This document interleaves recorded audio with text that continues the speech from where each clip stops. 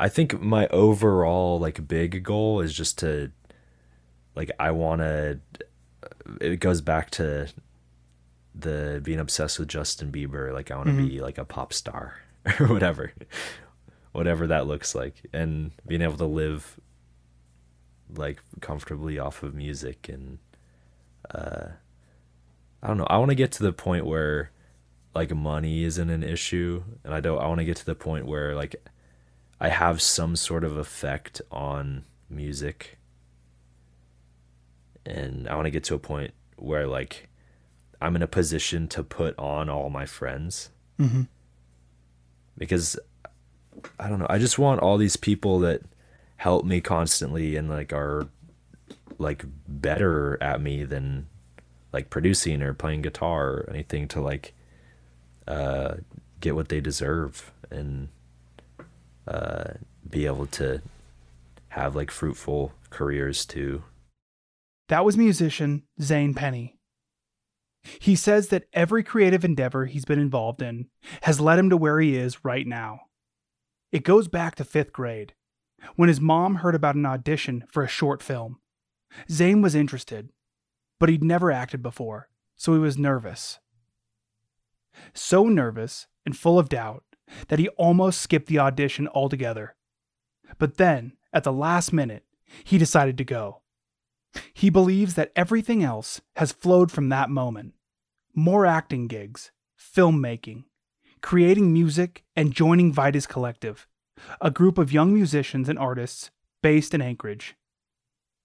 Joining Vitus Collective was an important milestone for Zane.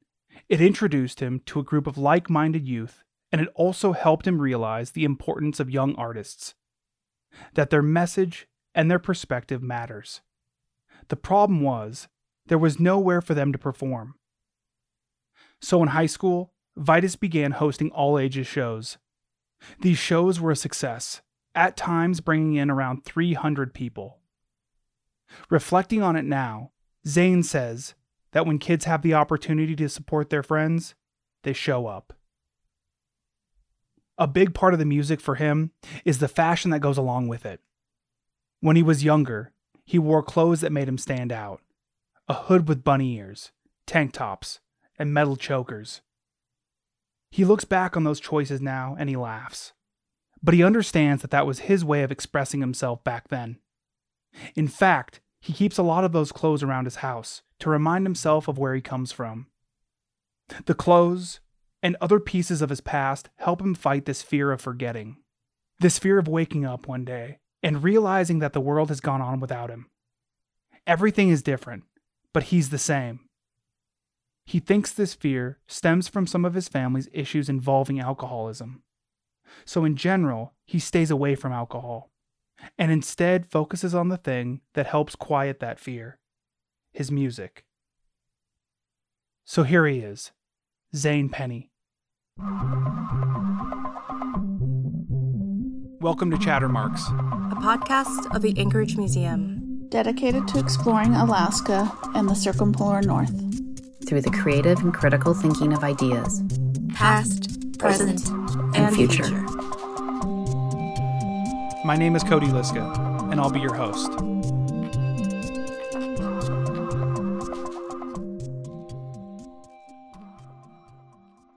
So McDonald's made you feel like you were hungover? Yeah, because I haven't had it in like 8 months, so like my body is like not adjusted to like bad food.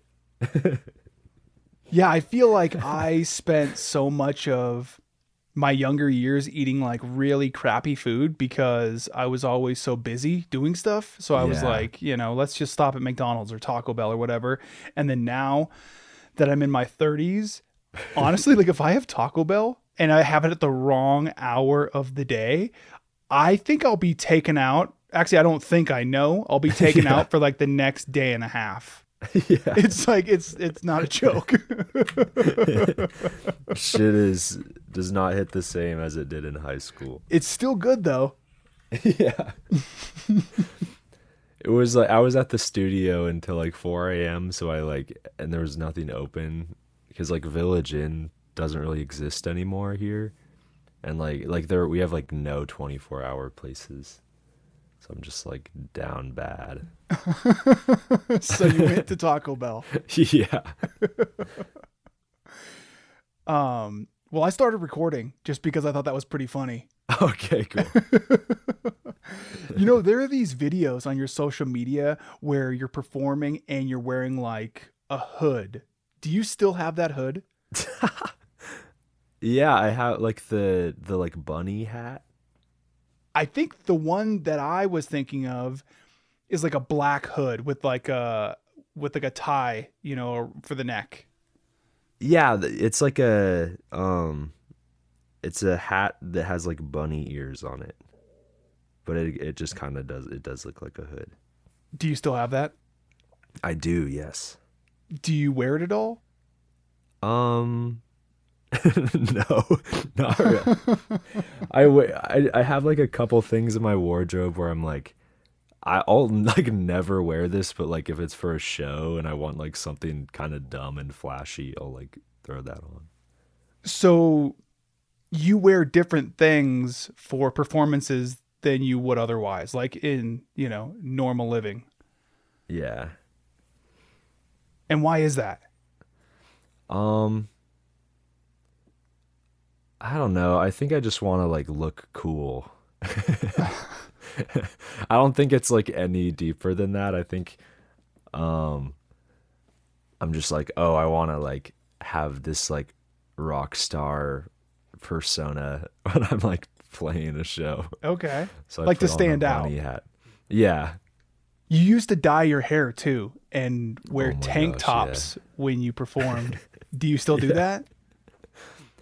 I've chilled a bit on dyeing my hair because like when we first met, that was like my peak dyeing my hair phase. I always had like the split color dye and like all that stuff. But I don't know. As I grow older, like I kind of realized how like I don't know how many years I'm gonna have like with hair.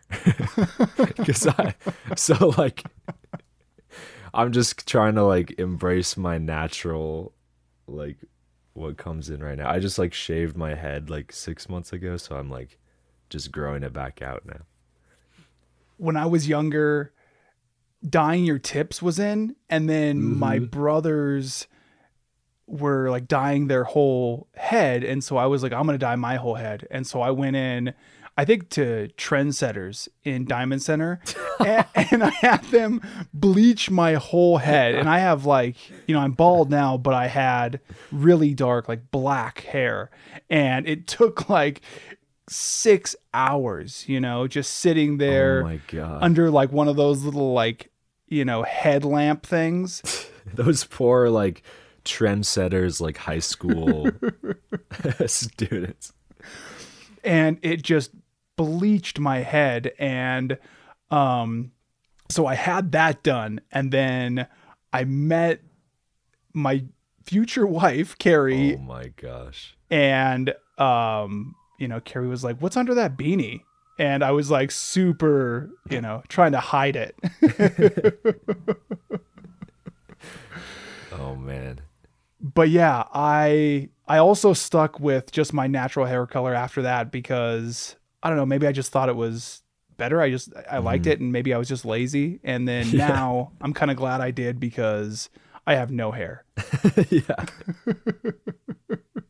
So now you at least remember what your hair did look like naturally. Yeah. Well, and now I'm on to this next adventure of being bald, you know, and I was worried that for a second, I was worried that that my wife wasn't going to be able to scratch my head because I was like, I wonder if it's the hair that makes it like feel good. Mm-hmm. And I have found that it isn't just the hair. Like on a bald head, if you get a bald head scratched. Yeah. Wait, are you foreseeing you being bald? It's like your mom's dad, right? I thought that, but my mom's dad has a full head of hair. Huh. Maybe not. Like, so my dad has like pretty full hair. He has like pretty long, whatever. But my mom's dad is like super bald. So I don't really know. I think I'm gonna start like taking like finasteride or whatever, like the shit that like blocks that like kind of testosterone or whatever that makes you lose your hair. Okay. Just so I had to like prevent it, but I don't know. I'm definitely like doing like living like I'm going to be bald. Living like you're gonna be bald. Yeah. I feel like that could be the name of a new song. Ooh. Yeah. Do you feel like your style has changed at all? Like clothes or like music? I guess either one. Definitely clothes. I think probably last time we saw each other in person, I was probably pretty emo, or like I wore like, I remember I used to wear like dog collars, not dog collars, but like the just those metal like chokers. Yeah, okay. That people put on dogs. I used to wear those like as necklaces. And just like a lot of like I used to dress like an e-boy like before e-boys were a thing. And I remember in high school, like I was like a year before that or something, and then it became popular, and then all these people that would like make fun of me for dressing the way I did would like dress like me all of a sudden, or like call me an e-boy. And it's like, bro, y'all used to make fun of me for this. That's crazy. And an e-boy is just like emo, right? I think it's like like I don't know how like things online are like things. Oh, okay. Because it's like the chronically online like fit. Okay. At least now. So the style e-boy indicates how a person dresses when they're in front of a computer. No. Okay. I think it's like people see these guys they think are attractive like on TikTok and stuff. And I think it became popular again because of the whole like emo resurgence and like MGK and whatever. Like dressing a certain way, so people kind of wanted to throw it back to that. Mm-hmm. And they saw all these like hot famous TikTok dudes dressing like that, and they also did, I guess. Okay. And so that's an e-boy. Yeah, I think. Okay. Well, I'm caught up now then. I can start using the term. It's pretty late. I don't think that's even really a thing anymore. Oh, dang, okay. But now you know the history. Yeah. So what happened? Did you just get sick of that e-boy style, or do you feel like it's just part of you maturing as an artist? I think it's definitely just me maturing. I'm kind of in like a weird, like I don't really know what my style is anymore. I kind of just wear like band merch. Yeah. And the same like 3 pairs of like Carhartt pants I have. I'm kind of dressing more like an Alaskan nowadays, like a trendy Alaskan. What do you think made you start dressing like that? I think a lot of the people I was like surrounded by had like the people I work with. Do you know who Huss is? Like Huss and Michael and them. I'm not sure. I don't think so. Okay, well they're so we have like this music collective called Vitus Collective. They're the other members of it, and they're very like, they're like a couple years ahead of everyone, like fashion wise. Okay. Like they wear a lot of like Capital and like number 9 and like just like this a lot of like raw denim and just like expensive materials, but the kind of clothes where you buy and like they don't wear out for like 20 years. Okay.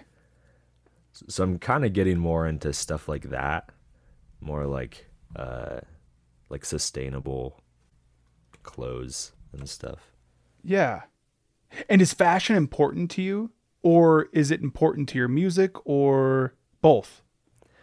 I think it's not as important as I'd like it to be. I think fashion used to be really important to me in high school, but as I kind of grew up and got other interests, I kind of like drifted away from that. But I think I'm coming back to it, just like with a more like adult brain. And that looks like sustainable stuff. Mm-hmm. Okay. You know, I realized that these first couple questions, or this first line of questioning, is all about fashion, and I didn't really like mean it to be that way, but maybe my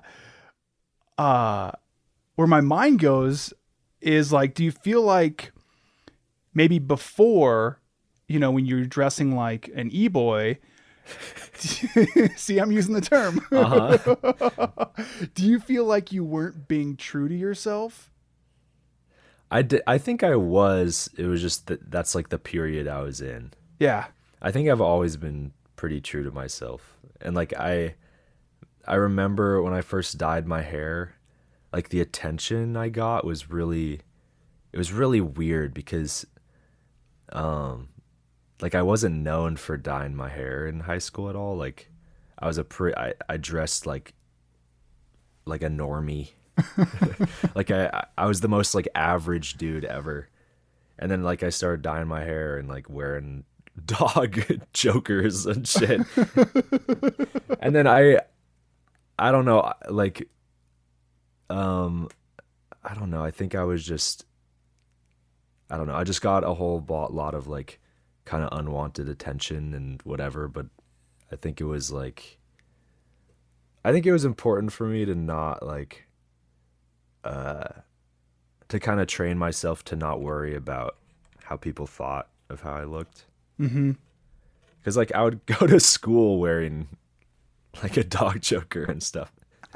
So like I would get made fun of and stuff, but it was, I think in my mind I was like, oh, I'm just more like fashionable than these dudes. Okay. And was it mainly dudes who were making fun of you? Yeah, because I would like paint my fingernails and stuff, and like I think a lot of dudes, especially in high school, are really like insecure. And like anything you do, like if you painted your nails, then a lot of high school dudes kind of see you and they're like, oh, this guy's like a gay or whatever. And it's like, well, there's nothing wrong with that, but it's like, yeah, just that's like an insult to them. So it's I don't know. I think they just don't like understand or they don't, there's no effort into understanding. So they just kind of like brush it off as being like weird or whatever. Yeah. Until, 3-4 years later and they're painting their fingernails. Yeah. Cause it's trendy to be an e-boy then. That's exactly what happened. And that's what you mean by unwanted attention. Yeah.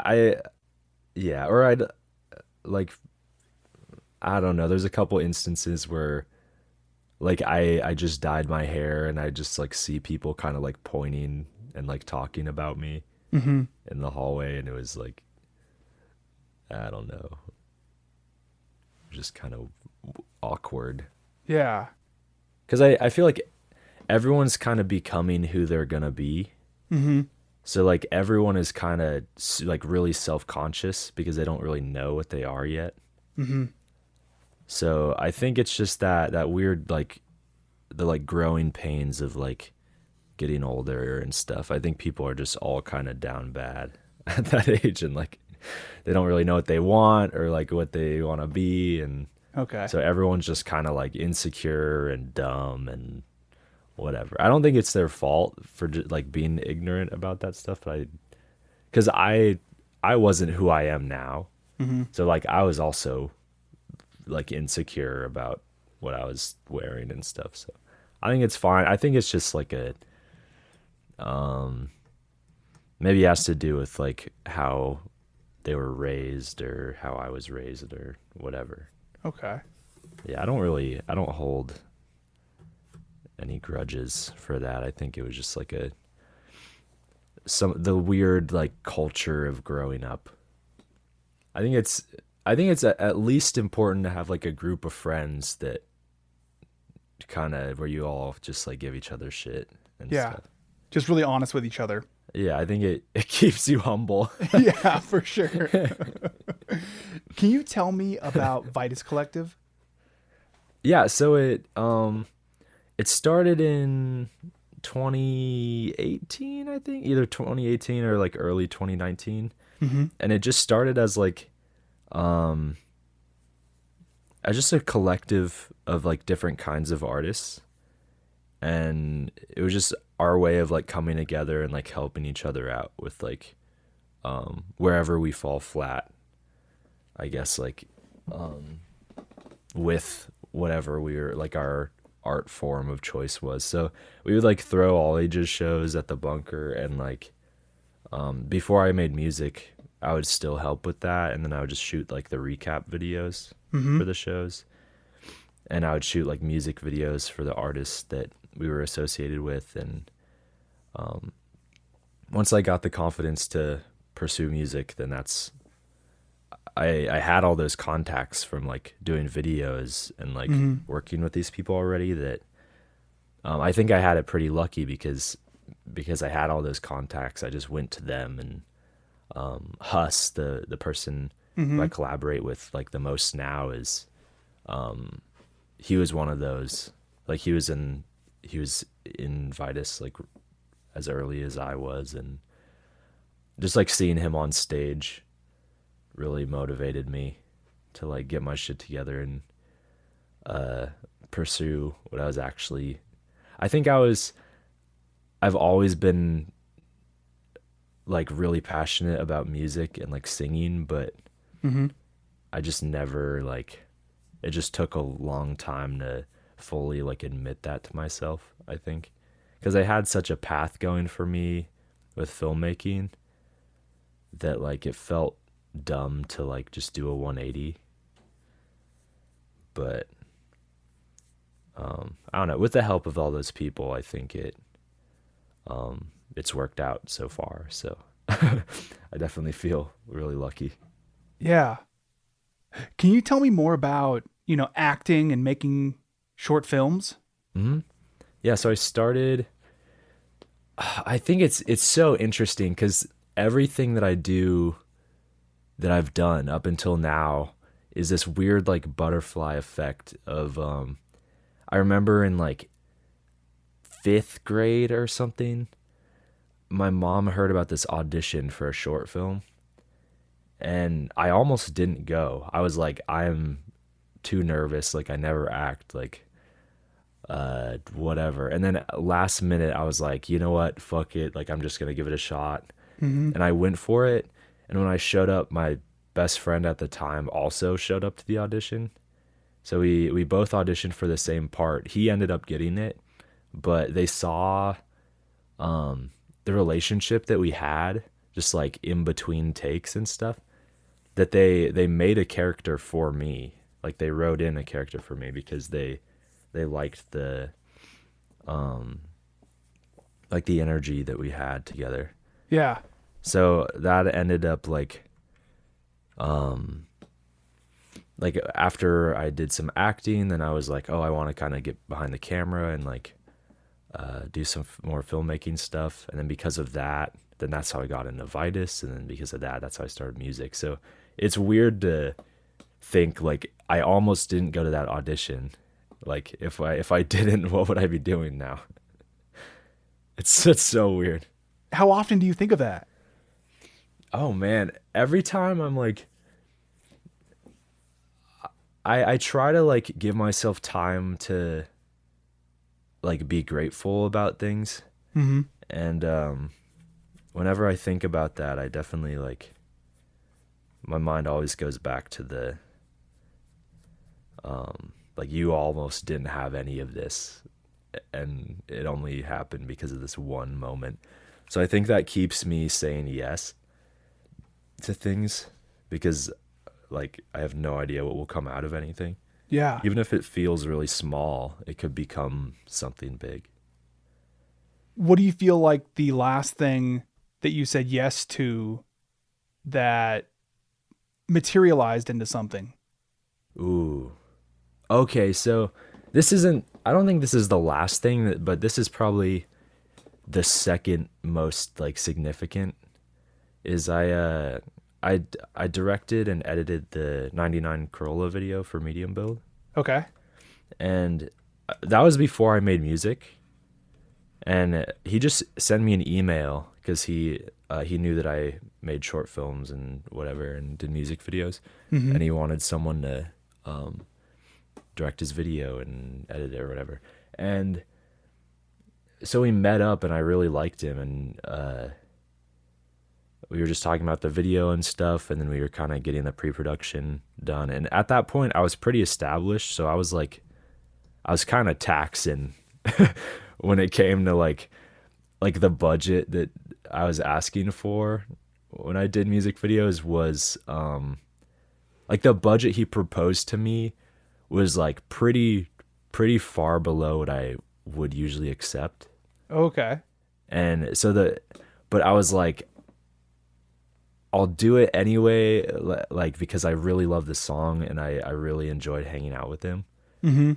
And if I didn't do that, like if I said no, like the majority of anything that's been like going for me music wise like wouldn't have happened, because having Nick as a friend and almost like a mentor relationship with him is like, I don't know, it's really valuable to me. Yeah. So I'm really glad I did that. When you look at, how all these doors keep opening and now you have this mentality of saying yes, do you, I don't know, like ascribe anything else to that? Like, is it destiny? Is it maybe the concept of kind of this self-fulfilling prophecy? If you keep pursuing the thing that you're passionate about, then eventually those doors will open. Yeah, I think just the way that the group works, like Vitus works, I think because we all have our fingers in like each other, like all of each other's different projects and stuff. Mm-hmm. I think that we've kind of just set ourselves up for if any of us kind of blows up or gets big, then we're all going with them because we're all like associated. Mm-hmm.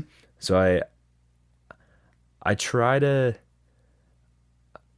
I don't really attribute it to anything like fate or anything. I'm really confident about like where we're going to end up, because I don't really see a situation where like maybe I fail at something or whatever, but I do not see like Huss failing, like where I would fall flat. Mm-hmm. And like if he doesn't, then it's like I'm also there because we're all doing the same thing. Yeah. So like it's kind of just like a matter of time. So it's just like a patience thing at this point, I think. And you said pursuing music was about gaining the confidence. Yeah, I think because I've written songs when I was like 6 or whatever. Like I feel like everyone kind of did, but I don't know. Like when I was little, I was like obsessed with Justin Bieber. Okay. Like I had posters of him on my wall. Like my dream was like, I'm going to be a pop star. I'm going to like be like Justin Bieber. And it kind of went full circle because after I kind of got into other things and then I went back to being interested in music, now my dream is I want to be a pop star. So yeah, okay. It's like, I think that was the most like pure version of what I wanted. It was like when I was a kid. Yeah. I think that's like just the most pure you are as a human.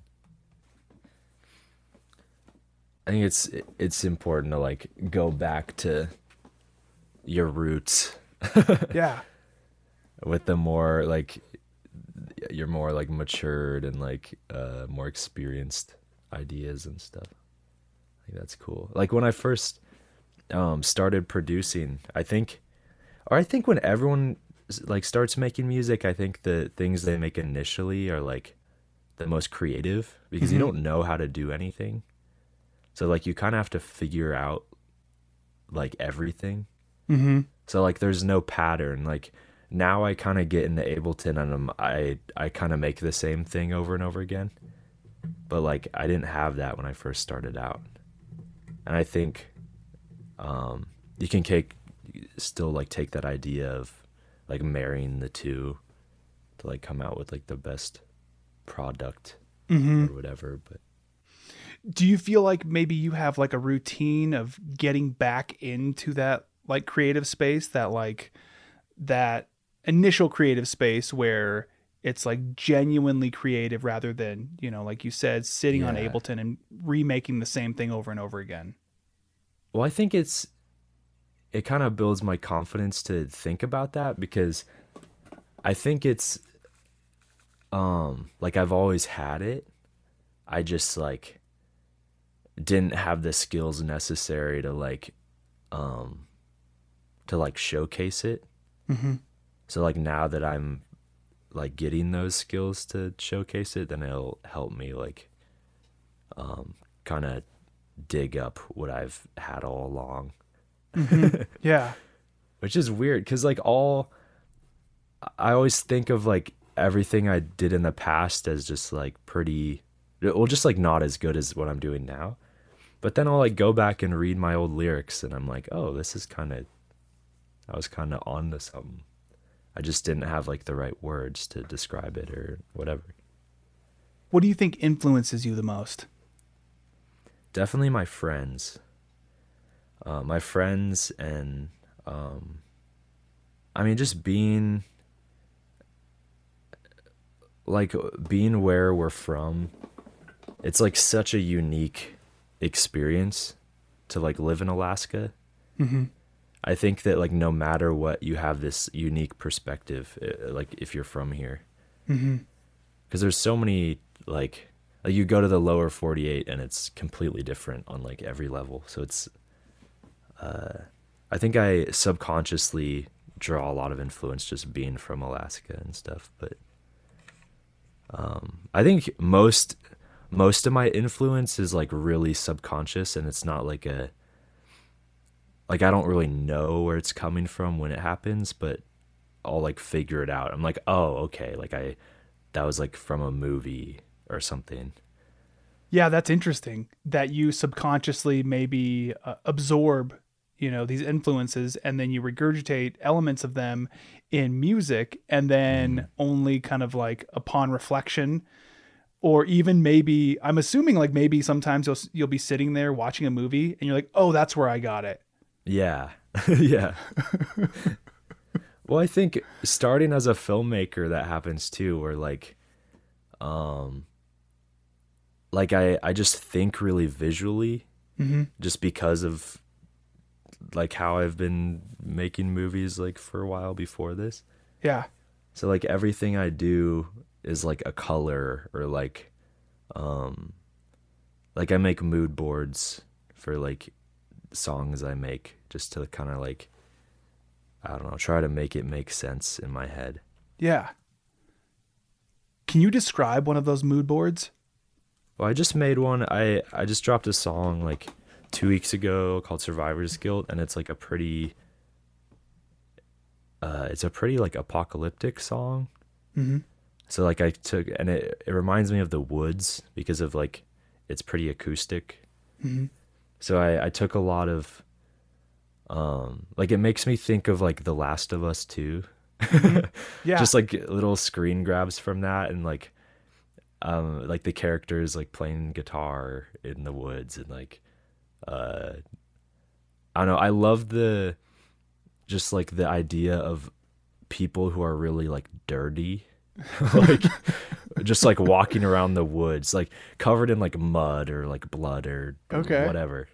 Like it's just interesting to me. Like I don't know if it's like a textural thing, but like it just like it just looks cool to me. Yeah. In, like my brain. So you're not thinking of like, why are these people bloody in the woods? You're just looking at it from like a fashion standpoint. Yeah, I'm like, where's their dog choker? We're back to the dog choker. No. I'm just finding like every excuse to bring that up for some reason. It's like not even that much of a choker. I don't know why whatever. I could change it. It's like, it's just like a long piece of like, just like a long metal chain that I could kind of clip up, and like there would be a tail from it just like hanging down. So I could clip it at like any like link. Do you have any days where you see it lying around and you're like, I'm going to bust this out today? Dude.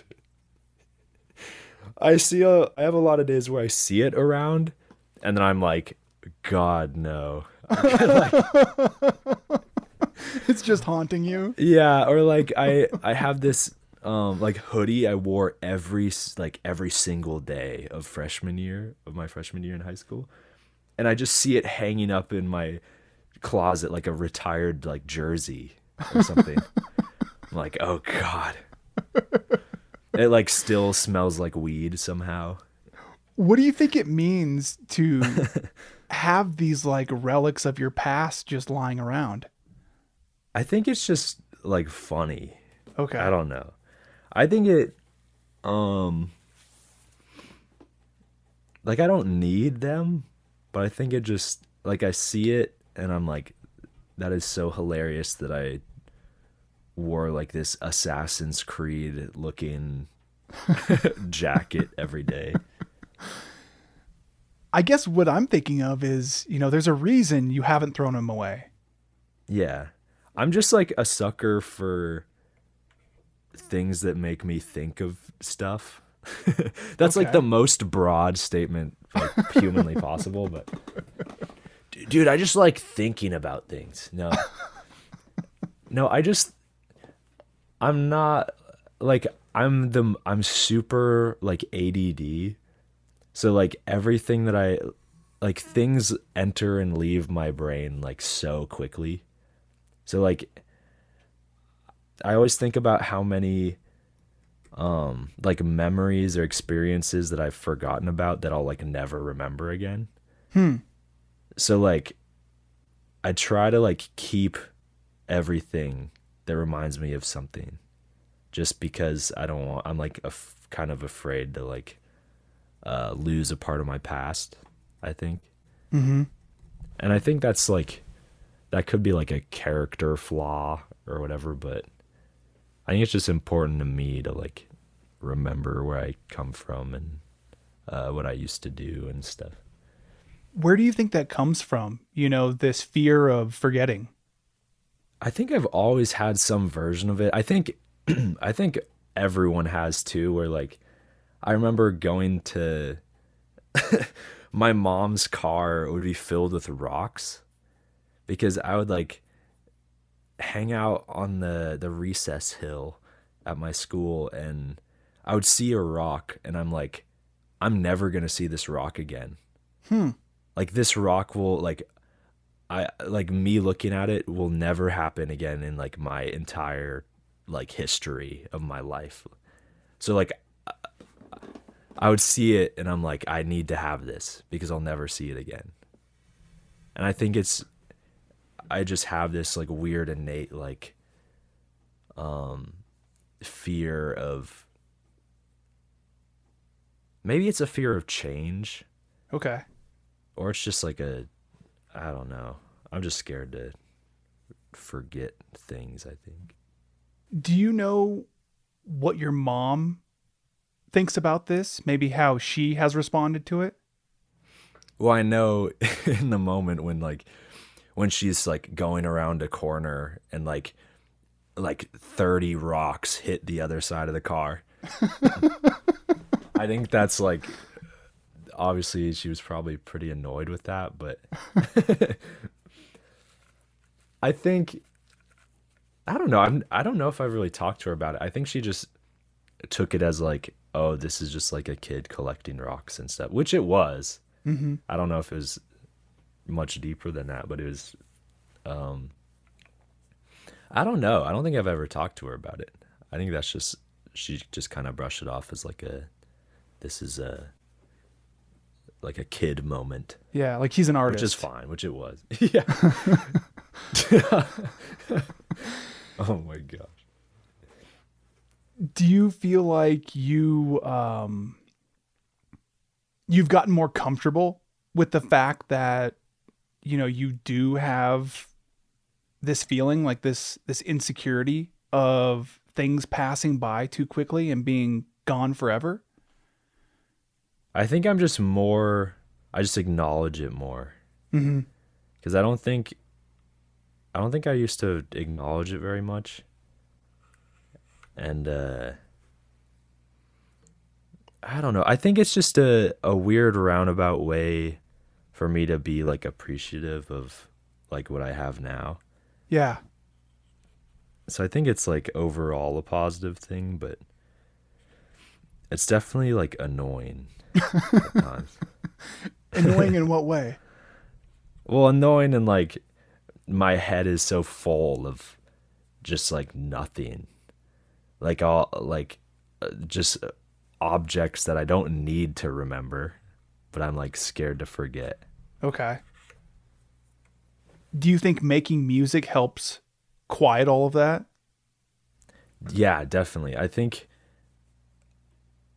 recently I've been writing songs that are like really specific. Mm-hmm. And I think being really specific about what I'm talking about helps me a lot to like remember how I was feeling in the moment. Mm-hmm. Because a lot of times I'll feel a certain way and it could be really really like expressive and like intense. Like maybe I'm like talking to a girl and then we like stop talking and then I don't know, feel some type of way about it. But once you're over it, you always kind of forget about how you felt. And sometimes that's a good thing, but I think that fear that I have of like forgetting things, I'm always like, I wish I could feel how I felt just for the sake of like knowing what was going on in my brain. Mm-hmm. So I think I try to write songs now that are like, that like convey how I'm feeling about like a very specific situation. Mm-hmm. Do you journal at all? Not really. I think music is my way of journaling. Okay. Just like writing stuff. Because when I write music, like a lot of times I'll just kind of trauma dump in my notes app. Okay.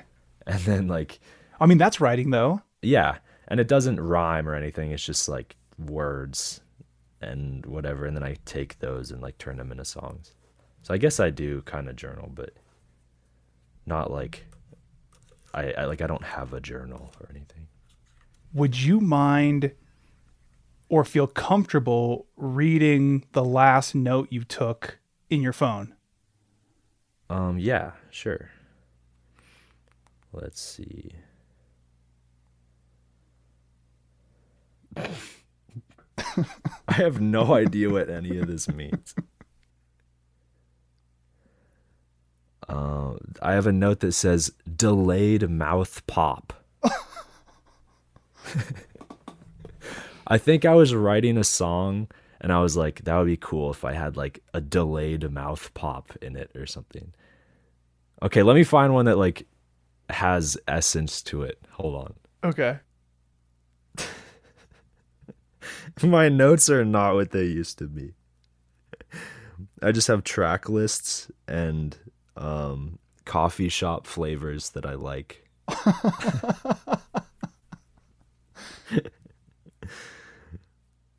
Here I have a description of a moment in here. It says, fresh air, morning breeze, lemon tea and honey. I walked into the living room to count yesterday's money. A hug awaits me at the door, a mother's love. Her son is making money now. He must be all grown up. Where do you think that came from? I think I read a poem and I was like, I kind of want to write a poem right now. So I was like, what's a good, how can I like try to create like a feeling or something? Because this was after I just did a show, and it was like a show we threw. So I just had this big wad of money on my desk because it was like I hadn't paid anyone yet because I had to bring it to the bank. Mm-hmm. So I was just feeling, I was like, there's all this money. Like I'm like doing well. I'm like pursuing this thing I wanted to do. Like, mm-hmm. I don't know. I was just full of like it's happening, like energy. And I just woke up feeling really good. And, I don't know. I was trying to describe that to myself, I think. Did it have any relationship to, you and your mom? Because you mentioned your mom in there, right? Yeah. Well, I think she's definitely like my comfort person. So like when I'm writing things that like I'm trying to be, when I'm writing things that are trying to be comforting, I usually put my mom in there somehow, just like subconsciously, because that's what I go to when I'm like, I think of comfort and stuff.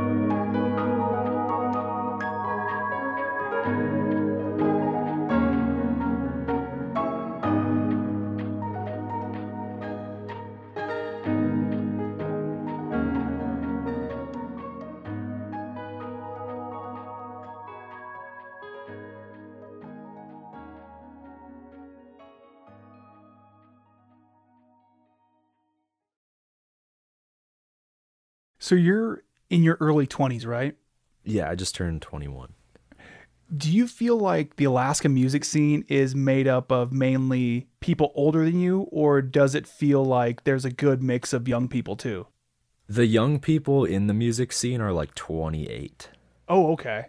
Yeah, so because there's the like music scene iceberg in Alaska is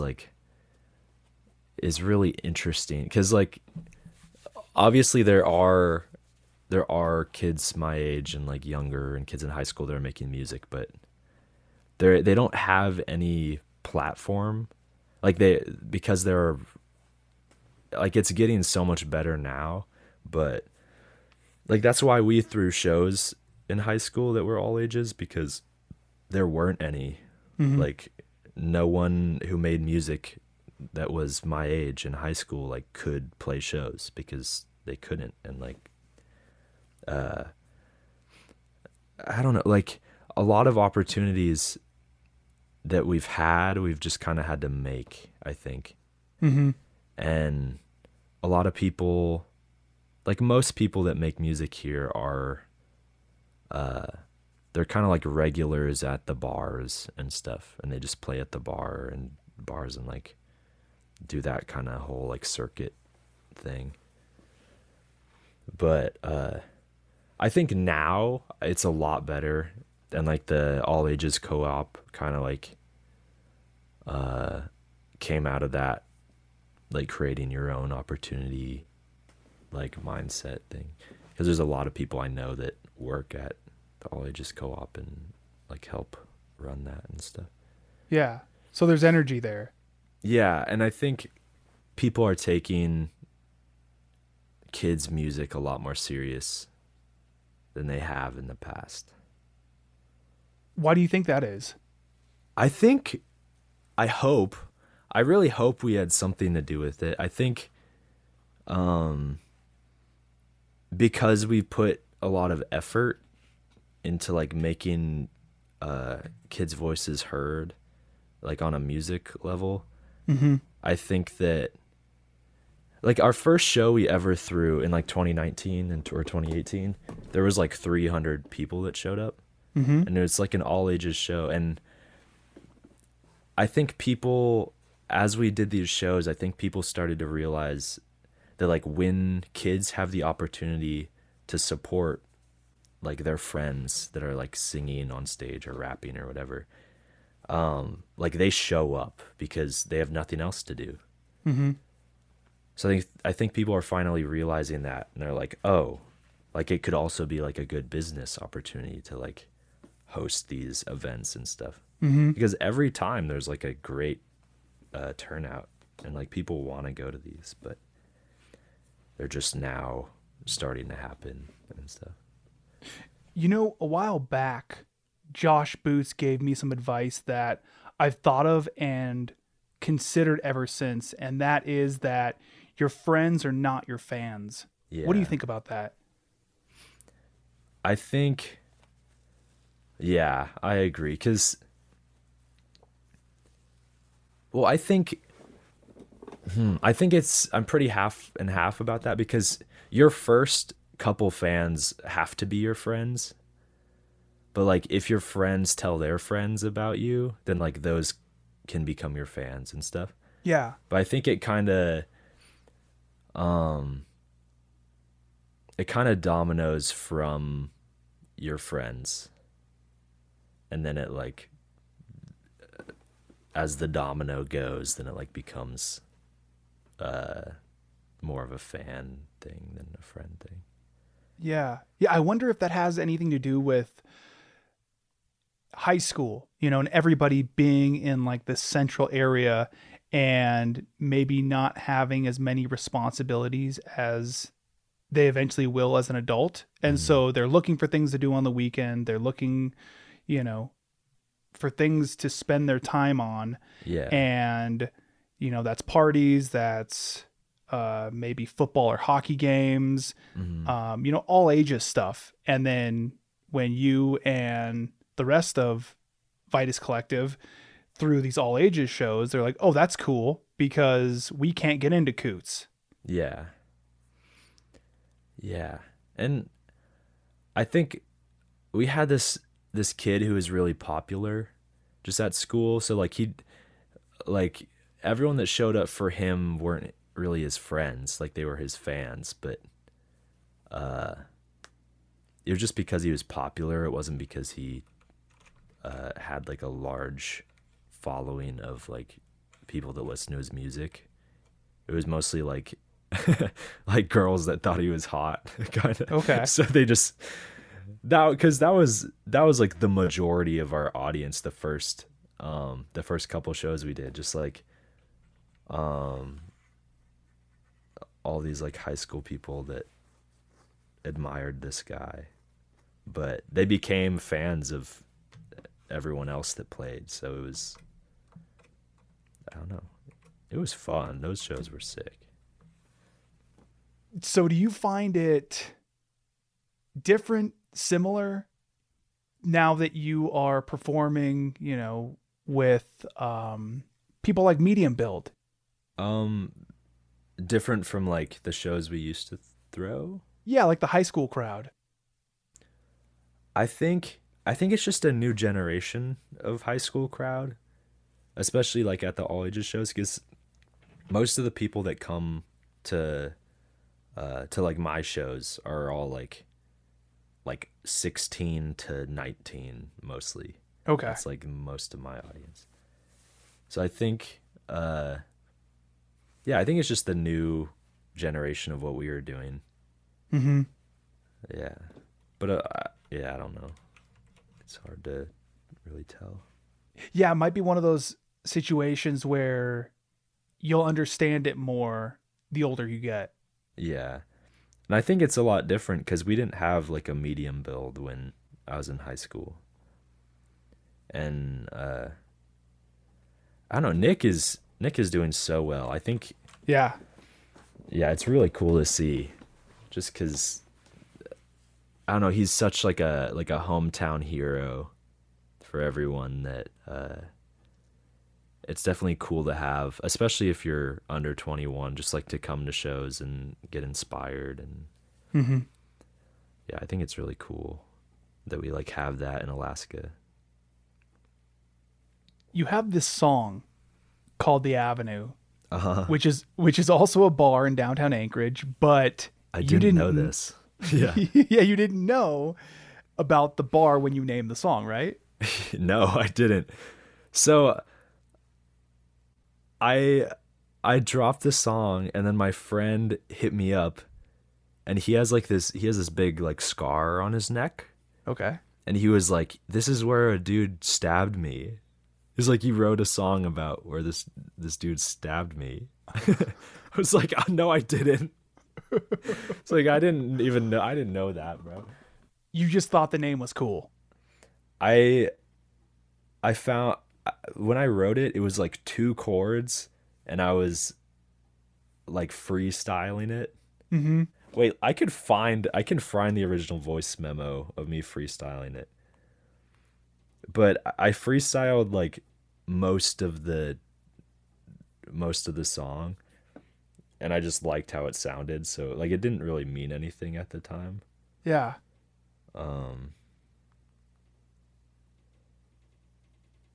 Are you looking for that note? Yeah.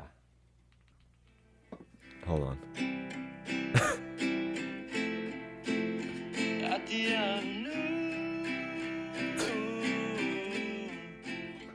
It just does that for like 2 minutes. And I have like different lyrics before that, but I don't know. My songwriting process is I just find like a couple chords I like, and then I just record myself like freestyling it, and usually I'll get like a chorus or like at least the melody out of it.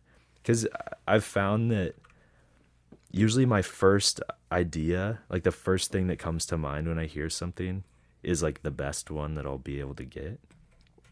So I just try to like capture that, and like because there's been so many times where I think of something really sick and I just forget about it immediately.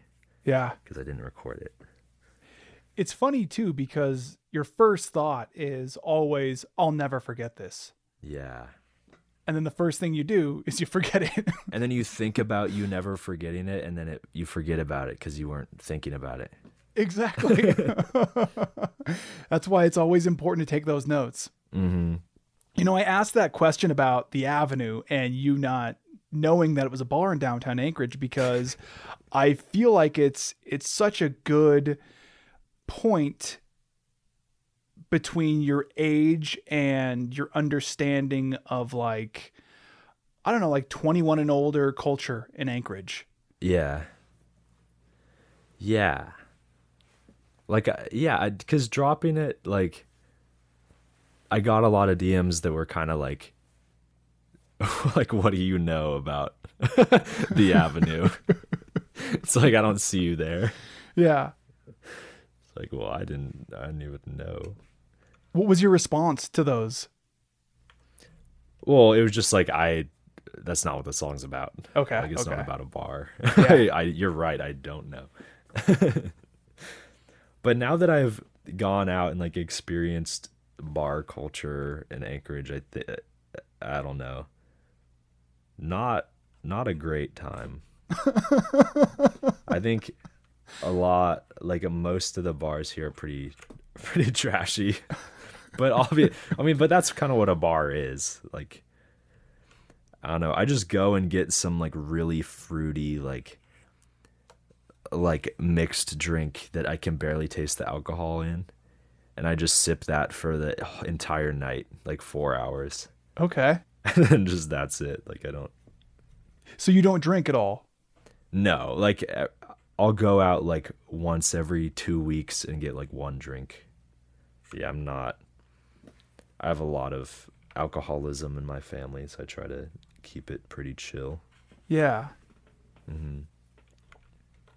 You know, you don't have to answer this or kind of go down this route, but could you tell me about, you know, how that alcoholism in your family affects you? Yeah. I mean, my dad, he's always had a pretty big problem with alcohol, and at least since I was born, like my mom and dad got divorced when I was like 2 months old or something. And he's Australian, so he went back to Australia when I was pretty young. I was like 5 or 6. And so every time he would visit, kind of all the memories that I have of him, he's like drunk or whatever. I think that might be where my fear of like forgetting about things comes from, because I think I don't really like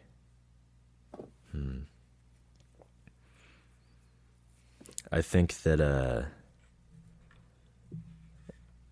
like a couple years ago I saw him for the first time in like 3 or 4 years, and like he when we met up, he was kind of like crying, and it was because he missed out so much on like us growing up, like me and my sister, that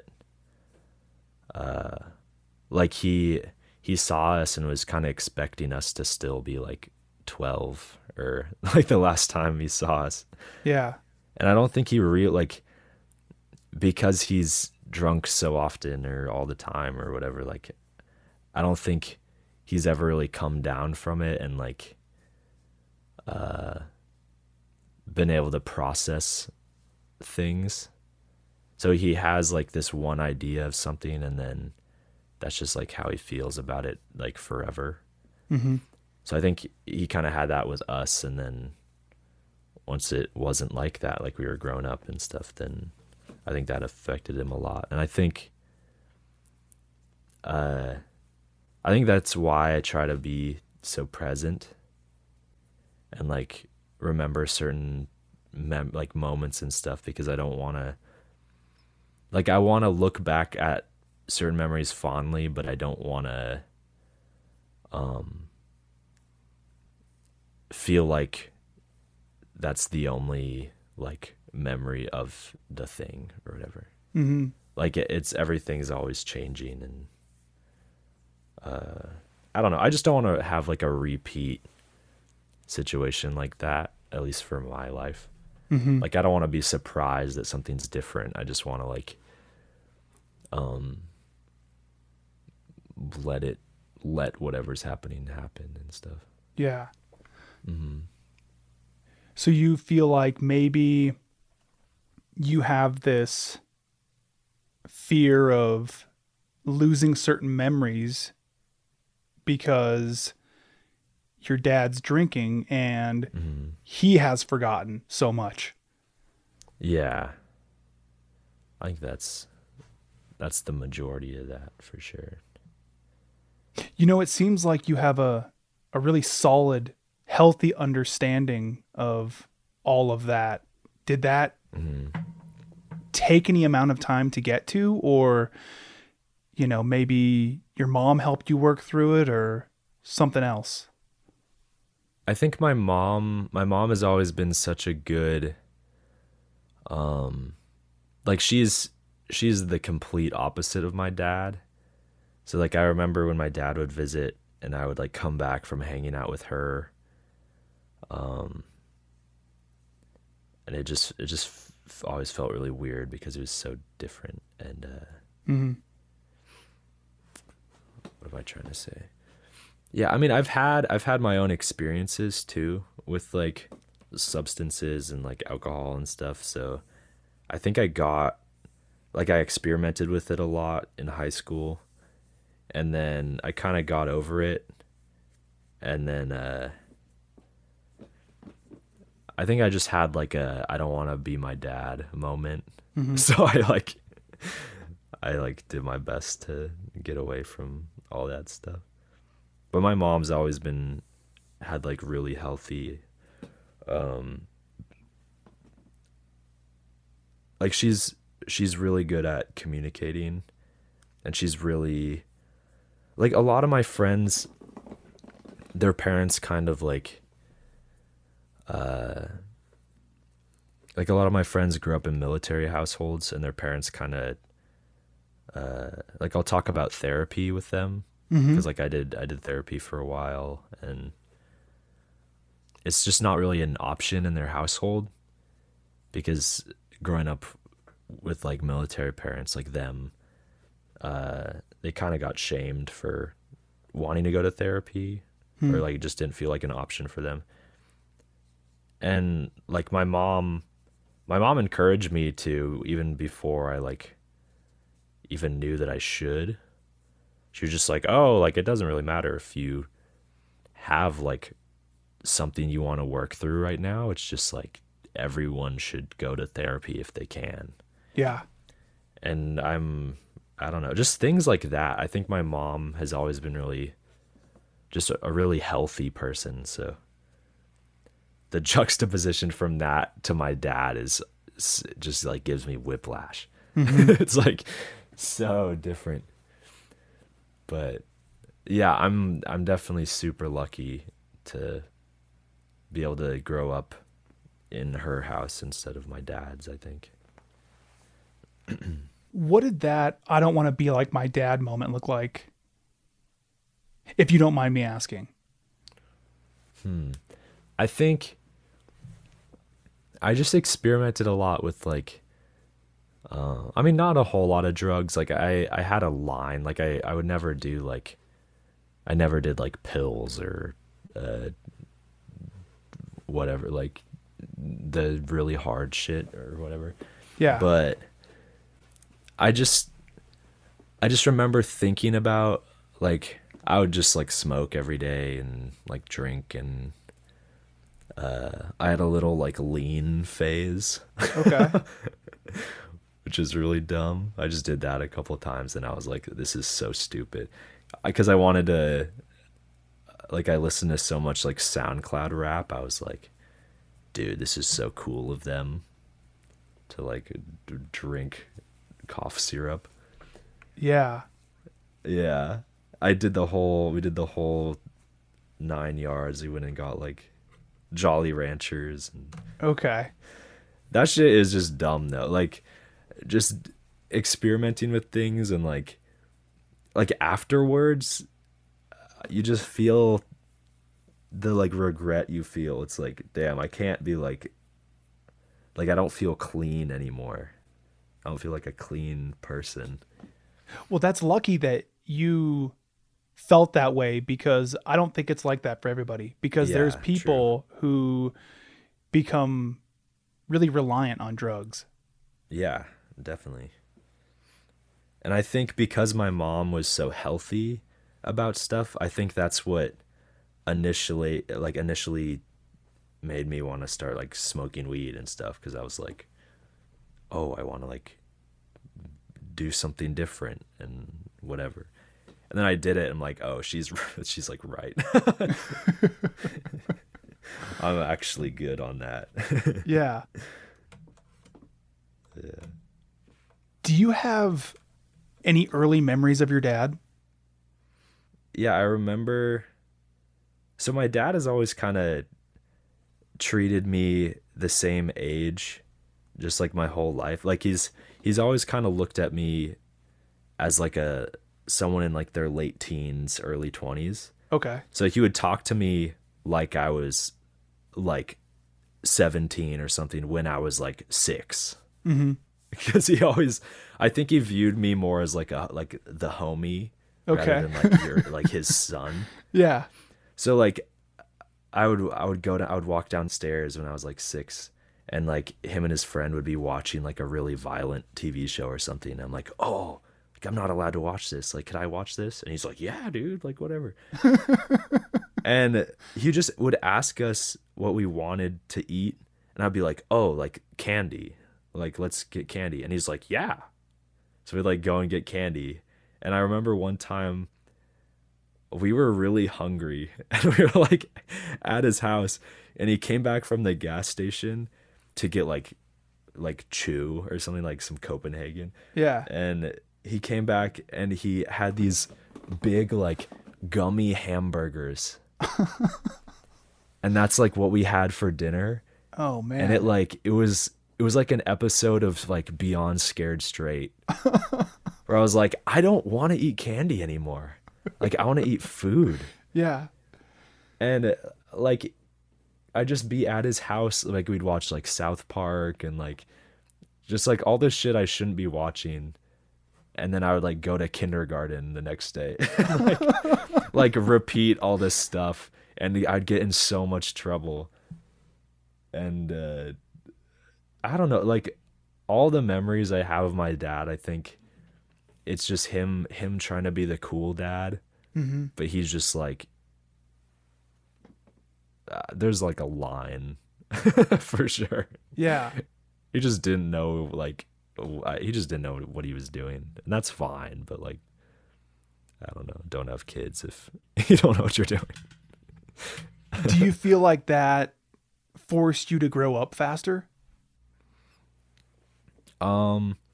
Yeah, definitely.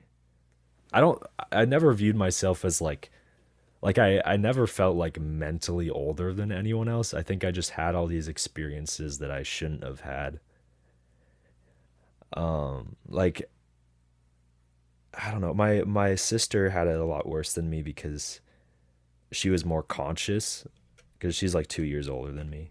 So like every time something would like happen or whatever, like she was more conscious, so she like remembered more of it. And there's certain situations, like we wanted to play frisbee and we couldn't find a frisbee, so he gave us a CD.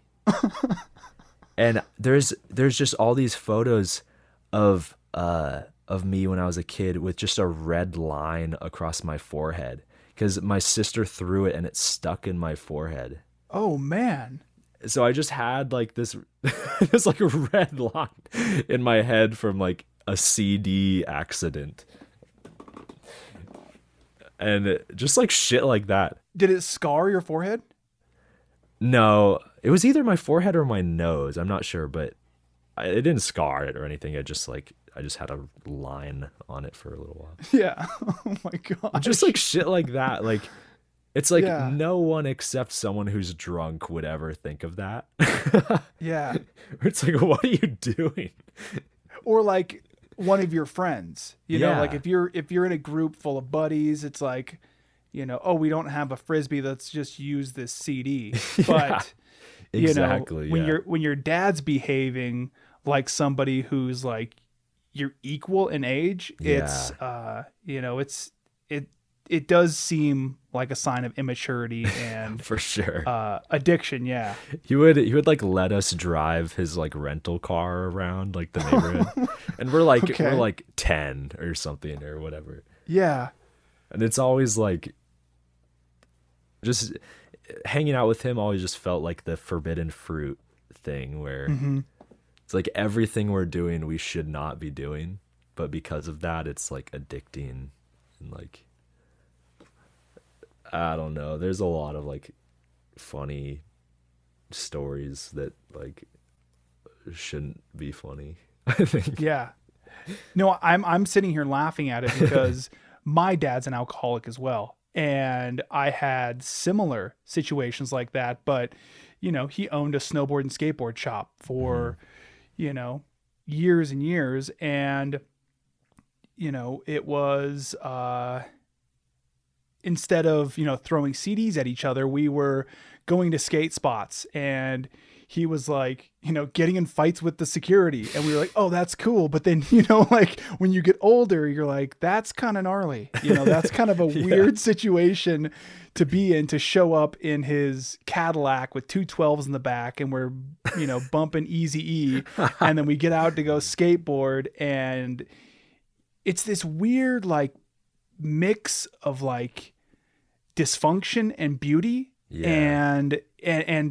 And it's always, that bar stool knowledge, like the drunk that's sitting at the corner of the bar in their seat day after day.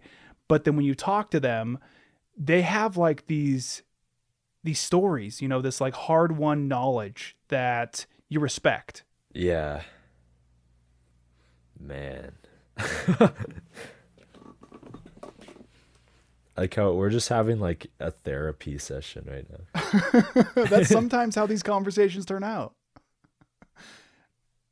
So I was going through your social media, and I wanted to ask you this question about your move to Portland. Yeah. You moved to Portland about 2 years ago, but then you moved back to Anchorage. Why?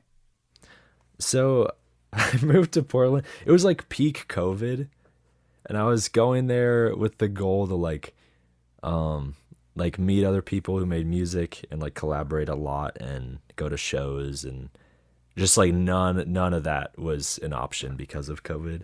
Okay. I was like, oh, I'm gonna move, and then like when I moved, I was like, oh, it's gonna be over by the time I get there, because I bought my ticket. Like I was like, okay, I bought a one-way ticket to Portland from like 8 months from now. I'm gonna get my shit together and just like go for it by the time like I have to move. Mm-hmm. So I did that, and I moved, and COVID was still happening. And when I was there, I just like slept on like my friend's couch for like 2 months, and then we eventually moved into a new place altogether. And I just had like I just ended up in like the worst spot I've been in a long time, because of I worked like a really shitty job. Mm-hmm.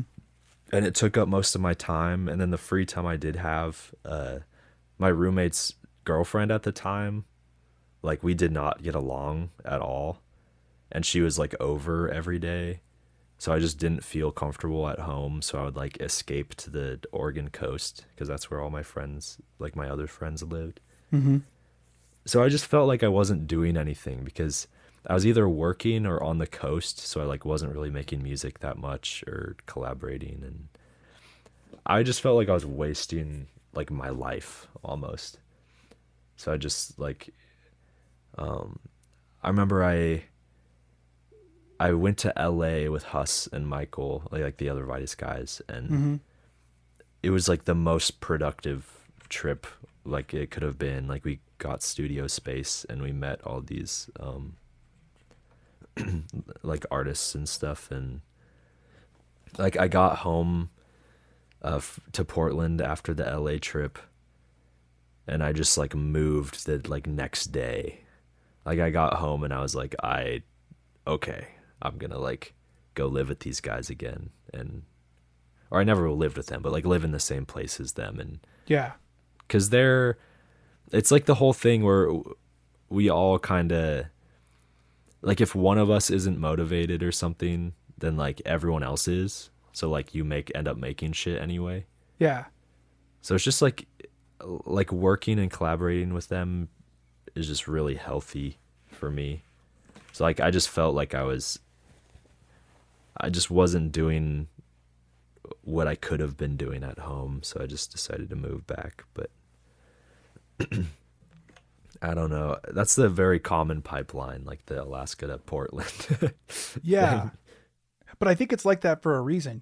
Portland has a big music scene. Portugal the Man, that's where they live. Yeah. Or that's where they moved to. I can't Mm-hmm. definitely say that's where they live now. Yeah, that is. My Okay. Nick got me in contact with John, the lead singer, when I was in Portland. I never ended up doing anything with them, but yeah, Nick Nick has been putting me on for a long time.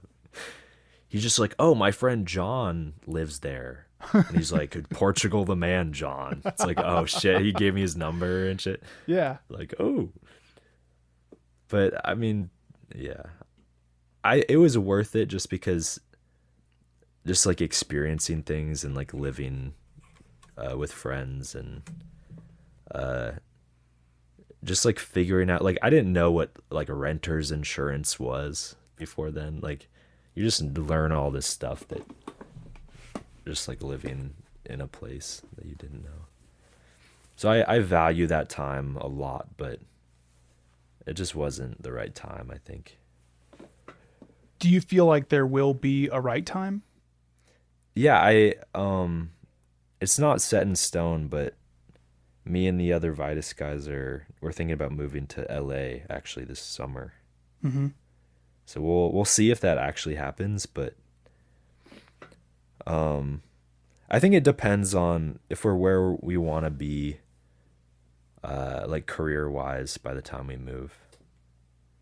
Because you want to be like established enough locally that it like makes sense to move. Mm-hmm. Because like we want to get everything we can out of Alaska before you leave, or else it's just like too early, I think.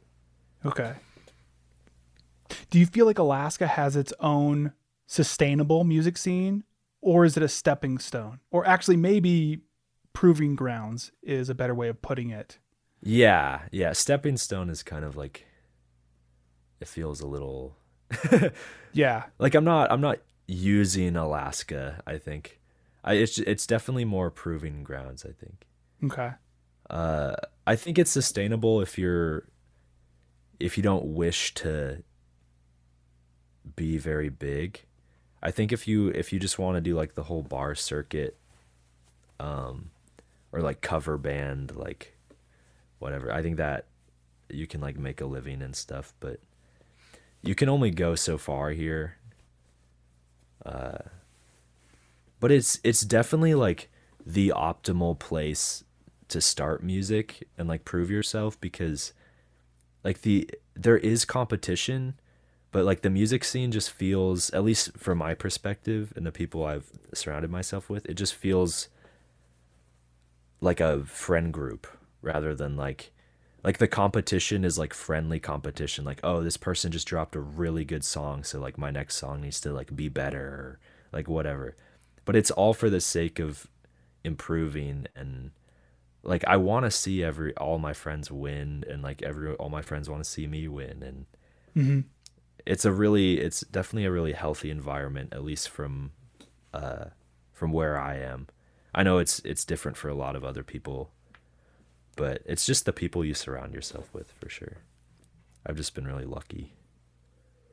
And you feel like a move to LA might maybe put you in a different space mentally, maybe energy wise as well? I think we've always kind of capped ourselves out because of where we are. I think there's always that looming like, oh, if only I was in this place, I could like go to this show, or like go to this big studio and whatever. But like LA, like there's no place above LA. Like if you're in like everything is there.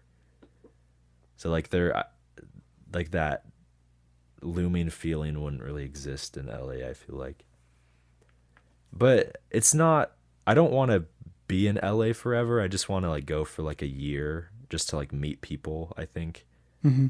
And like build a studio and just like make a bunch of shit and work with a bunch of people, and then maybe come back or figure it out from there. I'm not really sure. Yeah. Was Cigarettes the first song you released as a solo artist? Yeah. There was like a couple months after I started making music. It was my friend we were listening to a lot of Phoebe Bridgers. Okay. It was like right when Punisher came out, and my friend Charlie and I was just kind of crafting, like, I was like, what do I want to make music like? I was like, should I make like like pop punk or indie or like folk or whatever. And then we like Cigarette started as a Kyoto type beat, like the Phoebe Bridgers song. So he kind of like copied the drums from it, and he just sent me that beat, and then I don't know. Yeah, that was my first song. We made a bunch of other songs, but that was my first like I kind of set this like deadline for myself to get my first song ready to be released by like a certain time, and yeah, that was my first song as a solo artist. What was it like, getting it out there? I put so much effort into like marketing and sending it to blogs, and like I had so much to learn, and Nick's manager helped me so much because before I even started making music, I kind of took on like a manager role for like Michael and Huss. And I talked with Catherine, Nick's manager, and she sat on the phone with me for like 3 hours, just like giving me all this industry insight about like don't drop it on this day because everyone drops on this day and you'll get like overshadowed, or like how to write a press release to like send to blogs, and just like all this information I would have not been able to figure out if I didn't talk to someone who does it as a job. So just, I don't know. I've just been in such a lucky position, I think, that like where things have just kind of came together somehow, and like it's a combination of like the effort that it took to like research how to do all these things, and then knowing people that do those things and just asking them, like pestering them with questions about it. Yeah. Do you take notes? Yes. I mean, like for conversations like those, I definitely took a lot of notes. And just seeing, like every time I hang out with Nick or I see Nick, I'm like, oh dude, like I saw your song got on like Discover Weekly or something, or like this new editorial playlist, and we just kind of like nerd out about like the Spotify algorithm or like TikTok or whatever. And just having like a friend group where that's all we talk about, like me and Charlie and Huss and Michael, like every time we're in the same room, we're debating which like Coldplay album is the best or like the worst or whatever. Yeah. Like it's just all music all the time, constantly. And like when we're not in the studio, we're like having those debates or talking about like, oh, this show went really well, or like we should do this. We should like I have this idea for a TikTok or whatever. Yeah. Yeah. On your song, On a Roll, you say, I kind of fucking hate the old me. Was that just for the song, or is that something you actually think? That was something that was on Nick's verse. That was something that Nick freestyled. Okay. So we were like, that was such a good moment because like I wanted to collaborate with Nick, and he was open to doing a verse on one of my songs, which is like a crazy feature for my second song. Yeah. I was really stoked about that. So he just came through one day and we like made the beat and laid down our verses in like 2 hours and like had the finished song after that session. And I was kind of torn on whether I wanted him to come back and do like a really clean take of his verse, because he had to leave pretty early. But I kind of just, I don't know. I was like, making that song was such a good moment together, where we're just all hanging out, and like I kind of wanted to preserve that feeling that we had. Yeah. And I think that I think it came across that way in like the finished product. That mentality is a lot like, you recording yourself with your phone, to get that first take. Yeah, true. I just really like authenticity And I think that's like the most important thing in songwriting and just making music in general. So I try to like make things, like I try not to force like anything and just like let things come out how they're supposed to come out. Yeah. And that's not really like a fate thing, like going back to that. I think it's just more like shit just kind of works out and like I don't know, maybe it is a fate thing, I don't know, but I try not to overthink anything. Yeah, just do. Yeah, I definitely do though. Overthink it. Have you had any conversations with other Alaska-based artists, maybe like Nick or, you know, your buddies in Vitus Collective, about what it means to be successful? Like, yeah, definitely like all the time. I know maybe not specifically like what it means to be successful, but just talking about like our recent successes. And like I was just hanging out with Ashley Young, and have you done a podcast with Ashley? No, I have not. No. You should. She is doing so well right now.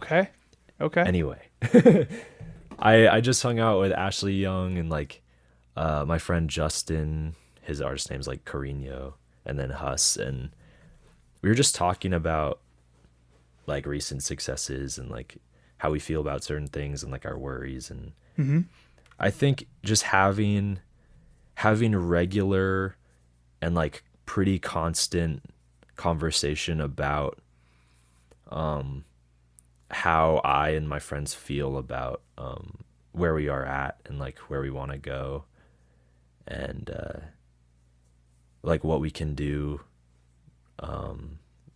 at like where we are. I think that's really important. And just because there's a lot of, I think in Alaska there's a lot of like there is a lot of conversations where or like there is a lot of competitiveness because someone will like, there's such a limited there's a lot of it, like the opportunities are pretty limited. So like when someone is doing really well, they kind of get all the opportunities. Oh, okay. And I think that's fine. I think that's whatever, but like I think a lot of people kind of get hurt that they're not chosen for the opportunities. But like I talked a lot about this with Ashley because like I listen to like hundreds of artists.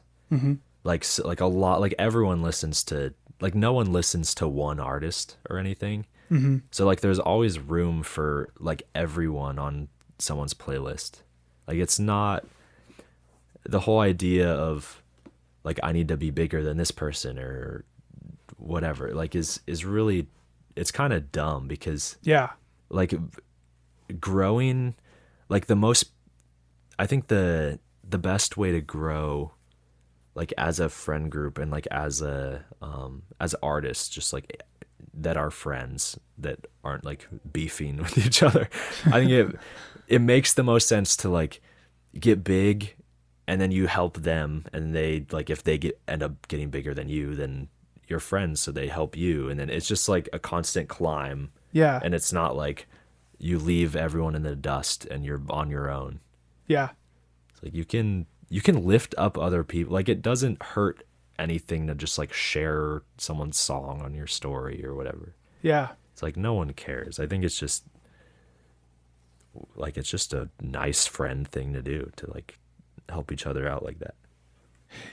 I wonder if you've thought about the worst case scenario when it comes to your music. The worst case scenario. I don't really think about that because I don't want to like put energy into the worst case scenario because it's not gonna happen. So it's like why would I just try to, like when I talk about my future and like where I want to be, I just always try to talk about it like it's gonna happen. Because I have a lot of confidence that it will. And I just don't see a future where it won't. So I don't know. I don't like putting that kind of energy out there. How about best case scenario? Best case scenario, I think,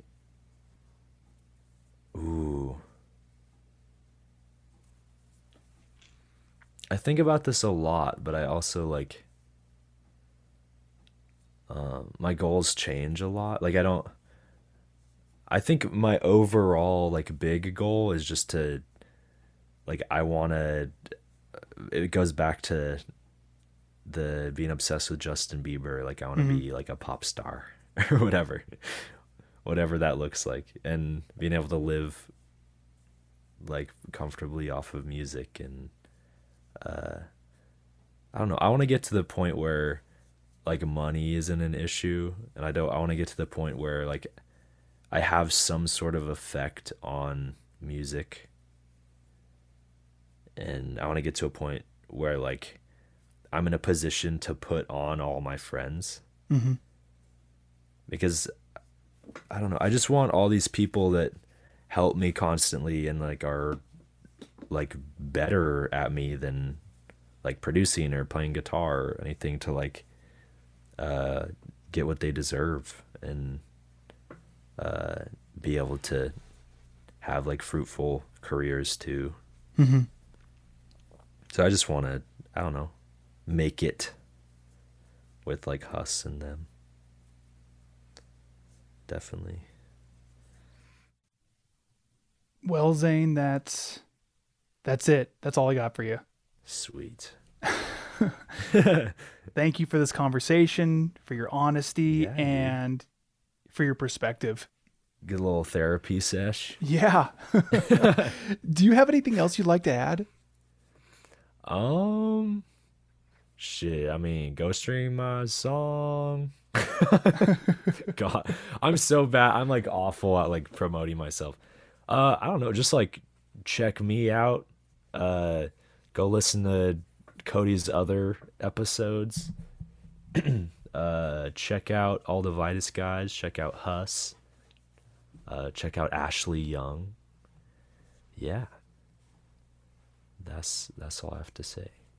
You know, I wonder, I usually end it right there, but I don't want to leave without asking you if you could picture an Alaska, you know, a future Alaska that maybe is providing spaces, you know, for people like yourself and like your buddies in Vitus Collective and Ashley, you know, what does that look like? I want an all ages venue that's like constantly doing stuff. And like, whether that's like, just like, I don't know, DJ shows or like bringing in local artists or bringing in artists from like out of town. Like I want there to be things that kids can like go to and do that's like regular. Because the whole reason why everyone like experiments with drugs and whatever, like tries shit like that, is because it's mostly like a lack of stuff to do. And I think having a space to do things and like to go to shows and like a space to like feel less excluded from the lower 48 and like all the things they have down there, I think would be really beneficial to Alaska. I think that would be really cool. I'm not really sure what that would look like, but like I think we need that as a community.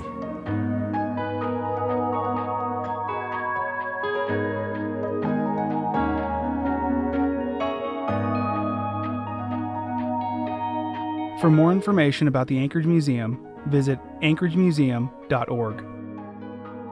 This podcast was produced by me, Cody Liska, for the Anchorage Museum, with additional help from Julie Decker. Chattermark's music is produced by Keys Open Doors.